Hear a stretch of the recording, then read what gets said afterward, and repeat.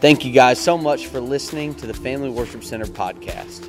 This podcast is our weekly messages that happen at 9 a.m. and 11 a.m. every Sunday here at Family Worship Center. Don't forget to check out our website at myfwc.tv and follow us on all social media. If one of these messages touched you in some way, we'd love to hear from you. You can contact us on our website or on any of our social media pages.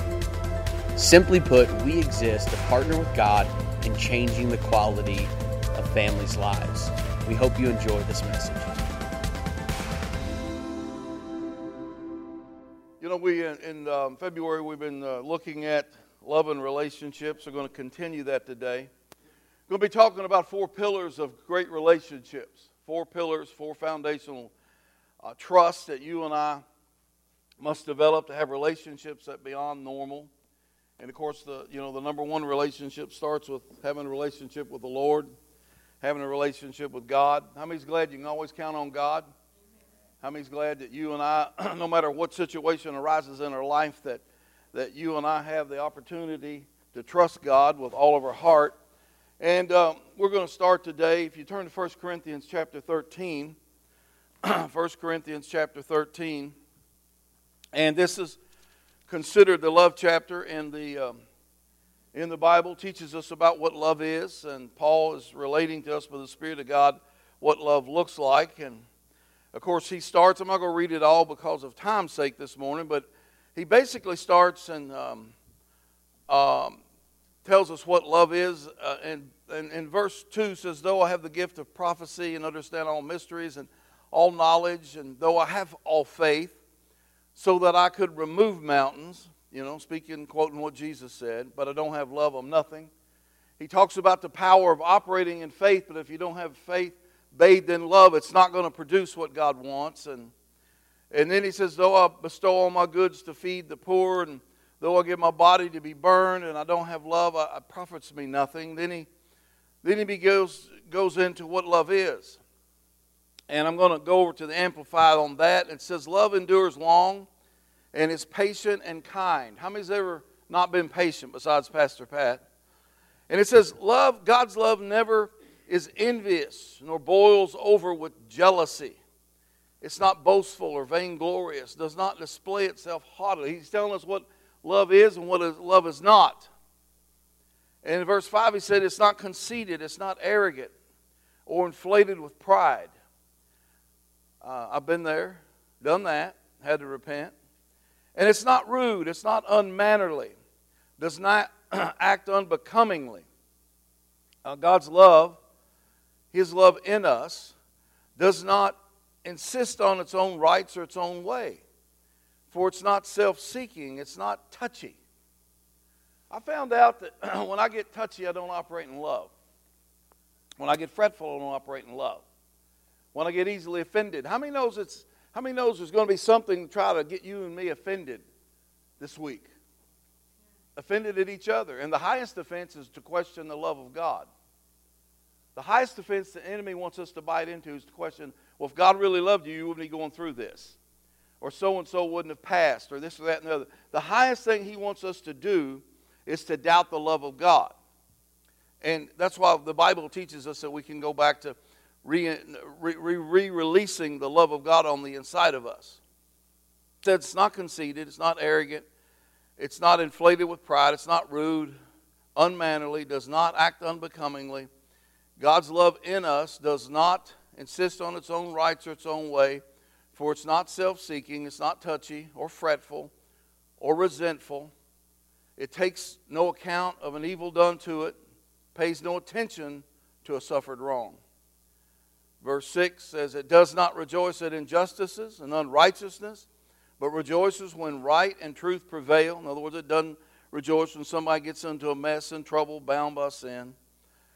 Love bears up under anything and everything that comes. Boy, that's huge. God's love will help you bear up, you and me, under anything.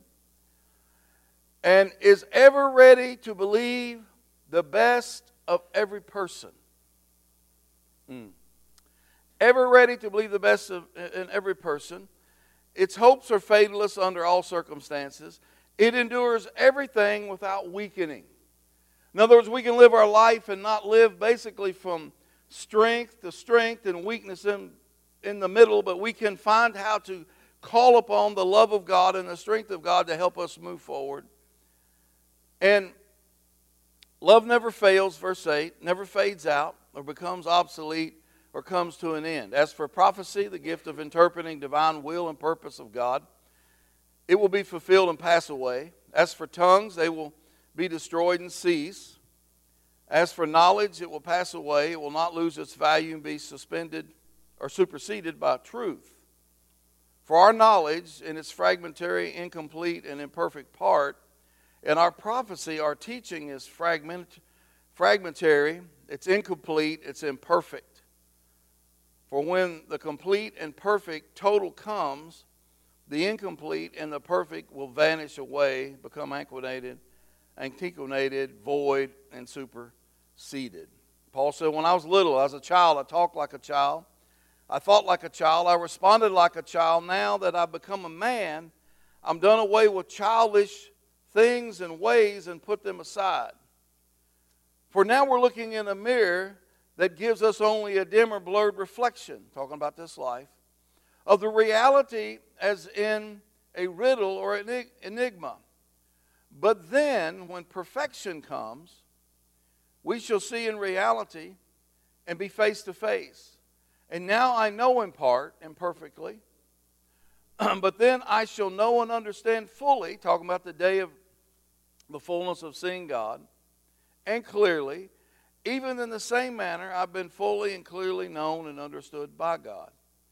And then the last verse. So now, faith, hope, and love, they abide. Faith, God's conviction and belief, respecting man's relationship to God and divine things. Hope, joyful and confident expectation of eternal salvation. How many's glad we're going to go to heaven one day? How many's glad we can have some heaven on earth? And love, true affection for God and man, growing out of God's love for and in us. And of these three, the greatest is love. I read all that, and that's kind of a long opening text there, but I read all that to help us understand that only through the Lord Jesus Christ can we operate in this love. Only through knowing Him and releasing what comes through Him can we know this love. And this thing, guys, we're working on this. Again, how many besides Pastor Pat in the last week's been fretful or touchy about something? Impatient. I want to tell you it's part of the journey. None of us are perfect. But the clue is here, to me, and the understanding is this: no matter what comes in our life, and sometimes it comes expectedly, and sometimes it comes unexpectedly. No matter what comes in our life, we can reset every morning with new mercy and reset in the love of God every morning to start this day. And you and I are never going to go any further than the intimate relationships we have in our life.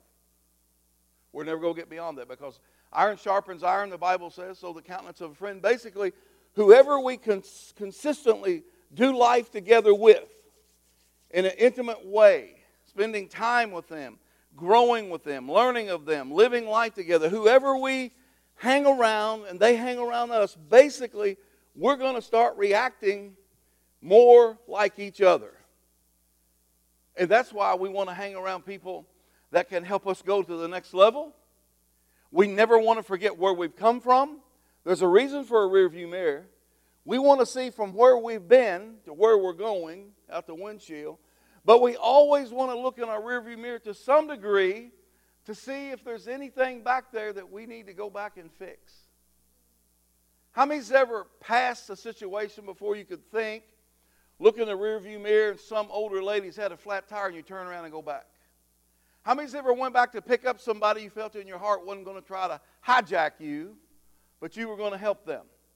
Or how many's passed something and the Spirit of God would say to you, turn back and go fetch that, get that, do that. But you and I both know that we can't keep looking in a rearview mirror 90% of the time because we're going to run into stuff. But it's there for a purpose. Now, God didn't want to get us to, focus more on our past and our future. And we know we put our hands to the plow. And we know once we start something, we're going to continue. But this life, I'm telling you, this life is based on the power of relationship who we have with the Lord Jesus. How many's glad He loves us today unconventionally? How many's glad today it's not based on how good you were yesterday? Or how many good things you've done? How many know it's based on what He did at the cross and we accept that? Amen? How many know it's grace through faith we're saved alone, not of works lest we could boast? Amen? So praise God, it's a relationship built from the Father through the Son to us. And it's a wonderful thing to have a relationship with the Lord. And it continually grows as we learn of Him and grow in Him and so forth. But the relationships we pick up in life, you know, we're going to be highly affected by the family we're born into. Highly affected. And if you're born into a Christian family, you have a kind of a head start in some ways. It's just, the truth is, you know, I got saved at 7, but the truth is, I fell in love with my mom and dad's God. And my mother was highly influential in my life. Because she just wasn't a Sunday Christian. It was all week long.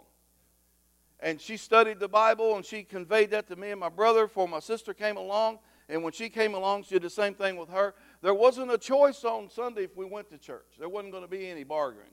Was there any bartering? I mean, snot could be rolling out of you. Looks like a cotton candy went on steroids. She'd pray over you and wipe the snot and drag you right to church. Anybody can say amen here? So, you could claim to have the headache. It's amazing the headache always came. Logan, my brother, who was a cousin, when he was little, he'd have the headache on Sunday. But just as soon as Aunt Ruth crossed the creek, the headache miraculously left every Sunday. Anyway, we all got healed. How many say amen?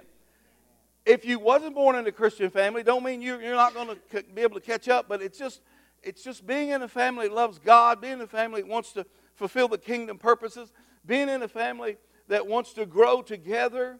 And guys, the church is mobile. It's got wheels. This is a building. We're thankful for it. God's blessed us with it. We've got other buildings, other churches around the state. But this is a building. We respect it. You know, we come together. We feed together. We worship together. We do weddings and funerals and small groups and all kinds of expressions of love through this building. But you're the temple of the Holy Spirit. You're the church with feet on it. Wheels. And I'm telling you, relationships, they have to be nurtured. They have to be protected. They have to be watered. We're called to being led by the Spirit of God. We're called being led by the unction of God. But some of this stuff is just, it's cyclical. It's just, how many here is a mother or a father? How many here has ever got up to do something in the middle of the night for your kid, and you did it because, one, you loved them, but you did it because you're trying to get them to shut up? Or you get it to change a diaper or to feed them. It's cyclical. It cycles. We're going to do that. Then they grow up into teenagers. You think you got this thing figured out. You think you got them in the car seat for, I don't know, till they're so many pounds, and you think they just depend on you for everything, and they just sit there and snap their eyes and look at you, and their little hand goes out, like that little, the little monkey grinder. Anyway, and it's, a quarter here, quarter there, dollar bill once in a while, and then a 5. Then they hit teenagers, and they want double digits on the paper. How many say amen? And they deserve that. But then they start thinking on their own. And then you start seeing yourself in them and going, oh, Jesus, oh, Lord, no, not that. And then you start seeing the potential in them. But then again, we're talking about love today. And love's not going to give up on somebody or focus on the wrong all the time. Or it's not going to be fretful or touchy. And there's going to be things that we can build on that. And our relationship with God and our relationship with family and friends. So, you didn't have a choice what family you were physically born into.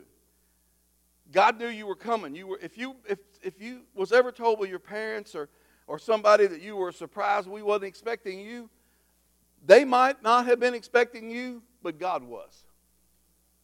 So you don't get a free pass. You don't get to say, well, nobody knew I was coming, so I'm going to kind of live my own life. No. And the power of relationships, the Bible says a brother is born for a day of adversity. Proverbs 17:17 and Proverbs 18:24 talks about a brother is born or a sister is born for times of trouble. They can be closer than a physical family brother, all that stuff. And understanding the power of building strong relationships, and we understand what God has done through Jesus, I just wanted to go over a couple things this morning. And whatever we don't finish, we'll work on next week. But you know, we found out that faith, hope, and love is the greatest. I want us to look at one more scripture this morning. Turn to Colossians with me. Colossians chapter 3. Colossians chapter 3, and let's look at, let's start in verse 12. Colossians chapter 3, verse 12. How many here is glad that God considers us His friend, not only His son and daughter, but His friend? And look what it says here. Colossians chapter 3, verse 12. It says, therefore, as the elect of God, holy and beloved, here's what He tells us to do. Put on tender mercies. Put them on. We gotta put on the new man. Put on kindness, humility, meekness, long-suffering. Let me stop here right now. How many has a problem with somebody, and we've all probably been there sometime in our life, but how many has a problem with somebody that's just arrogant? Just always wants to tell you how good they are and smart they are and how big their pickup is. Anybody have trouble with arrogance? Well, the Bible says that how we deal with arrogance is release humility. And you know, usually people that if I'm being very arrogant about something, it really is pushing down an insecurity I have about myself. I'm really insecure about myself.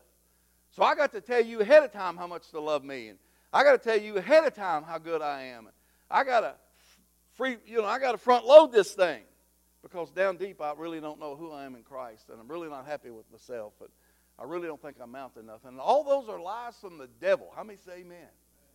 I mean, you're adopted and elected into the family of God. You're highly favored. You're the head and not the tail. I'm telling you, you're caused to triumph in all things through Christ Jesus. God's got a great plan for your life. He wants you to succeed. He wants you to prosper and be in health as your soul prospers. He wants you to move forward in life. God does, with His hand in yours. But the devil has a plan too. He wants to kill, steal, and destroy. But Jesus said, I've come that you might have life and have it more abundantly. How do we walk in abundant life? Through faith and love. Faith and love. We can have all the faith in the world to move any problem or situation in our life, but if I don't operate in God's love through myself, it's not going to work. That's why so many people that don't know the Lord in a personal relationship, they have a lot of things and stuff, but they're not happy. We'll never be happy or fulfilled until we walk in the fullness of who God is in our life. How many say amen? And look what it says here as we continue reading. And it says, bearing with one another, forgiving one another, verse 13. If anyone has a complaint against another, even as Christ forgave you, so you also must do. Verse 14. But above all these things, put on love, which is the bond of perfection or unity. Let the peace of God, verse 15, rule in your hearts. So love's now tied to peace. Isn't that amazing? Understanding the love of God in my life. He loves me because He first loved me. While I was yet a sinner, He loved me. Not based on anything you or I could do, but based on what He wanted to do in our life. Let the peace of God rule in your hearts, to which you were called into one body. And be thankful. Let the word of God dwell in you richly, in all wisdom, teaching and admonishing one another. In the psalms and the hymns and spiritual songs, singing with grace in your hearts to the Lord. And whatsoever you do in word or deed, do all in the name of the Lord Jesus, giving thanks to God the Father through Him. Wow. So this thing tells us that this thing is achievable, that we can do this. And I'm not going to get any further today, but the first pillar or foundation that has to be continually nurtured is the pillar of love. We got to work on our love walk. Work on our love walk. And that simply starts with knowing how much He loves us, how much He has paid for us, how much He has I'm telling you, eyes not seen, ears not heard, the thoughts that God has toward us. I'm telling you, how many here love Him with all your heart this morning? I'm telling you, we can't fathom how much He loves us, and He continually tells us that the greatest of all these, which includes our marriage, which includes our walk with our family and friends, which includes our walk in the workforce and school, the greatest of these is love. And one of the greatest pillars of love, one of the greatest attractions of love, when I know I'm loved by someone, when I know I'm cherished by someone, I know there's safety there, and I know there's security. I know there's safety there, and I know there's security. I know I'm going to be secured for. I know there's going to be safety in this relationship. I don't have to put up my shield. I know they're going to love me whatever they see, and I'm thankful for that. How many say amen? Now, love doesn't condone sin. Love doesn't say it's okay to live any way you want to. But I'll tell you what love does. Love will cover a multitude of sin where nobody will ever know but the person and you and the Holy Spirit. True love covers. And in the time of covers, assists the Holy Ghost in helping us being healed and delivered from that bondage of that sin. Remember when the writer of Hebrews, I think it's Dr. Luke, said, cast aside the weights, the things that burden us, and the sin that easily besets us. It's going to take love. You won't feel like casting anything away if you don't really believe God loves you and me. We'll just lay in that mess because, quote, we deserve it. And the devil's a liar. So the pillar of love has many, many parts of its foundation: safety and security. There's support. People want and need to feel supported by those who care for them. How many say amen? And that's where I'm going to stop today. I'm going to have a little 4-minute infomercial. The whole thing is this morning as we close up is, thank you guys, all of you, is that God has somebody, the next place you're going to land, He has a relationship there for you. Now, in some cases, it's premeditated. Some cases. But the heart doctor that became Papa's best friend that day, he didn't know him. But God had the right person at the right place. God has the right relationship. That's why we work on them. He has the right relationships we have now. Some will carry us all through life. Some people get on the bus, some people get off. But I want to encourage you, as your relationship builds with the Lord Jesus Christ, trust the relationships He puts in your life. Trust the people that God puts in there that provide safety and security. Trust the people that bring support. Trust the people that bring a sense of belonging. And what we had this morning is just a testimony about how good it is to have the family of God work together. And Papa, because I've never been super on time in my life here, but here's a card we started signing 2 weeks ago. So if anybody would like to sign the card today and give it to Papa and Walina, how many's not signed the card? Raise your hand. I'm gonna ask. Here, you're young and got good wheels on you. Would you take that back to people who raised their hands, honey? Take that back there, please, and sign that and give it to Papa before he leaves. And then next week we'll continue on. We got some other people we're going to send cards to, F.D. Craig Mile, Mr. Napier, and different ones. But it's all about relationships, guys. Support, pillars. When life turns upside down, if you don't have the relationship starting with the Lord Jesus Christ and then the people God puts in your life, we're not built to do life alone. That's why God looked at Adam and says, you know what, you're good looking, you got this whole thing going, you named all the animals, but something's missing. And without Walina, he is bullheaded. He took 2 aspirins and we done had a memorial. And evidently without Amy, Doug, we'd had a double memorial. But anyway, thank God for mercy, amen. Thank God we're not finished. Thank God we got a long path ahead of us to establish His kingdom, plant life-giving churches empowered by the Holy Spirit in little places and towns like Carrollton and this region around the state of Kentucky. Thank God we have a purpose, amen.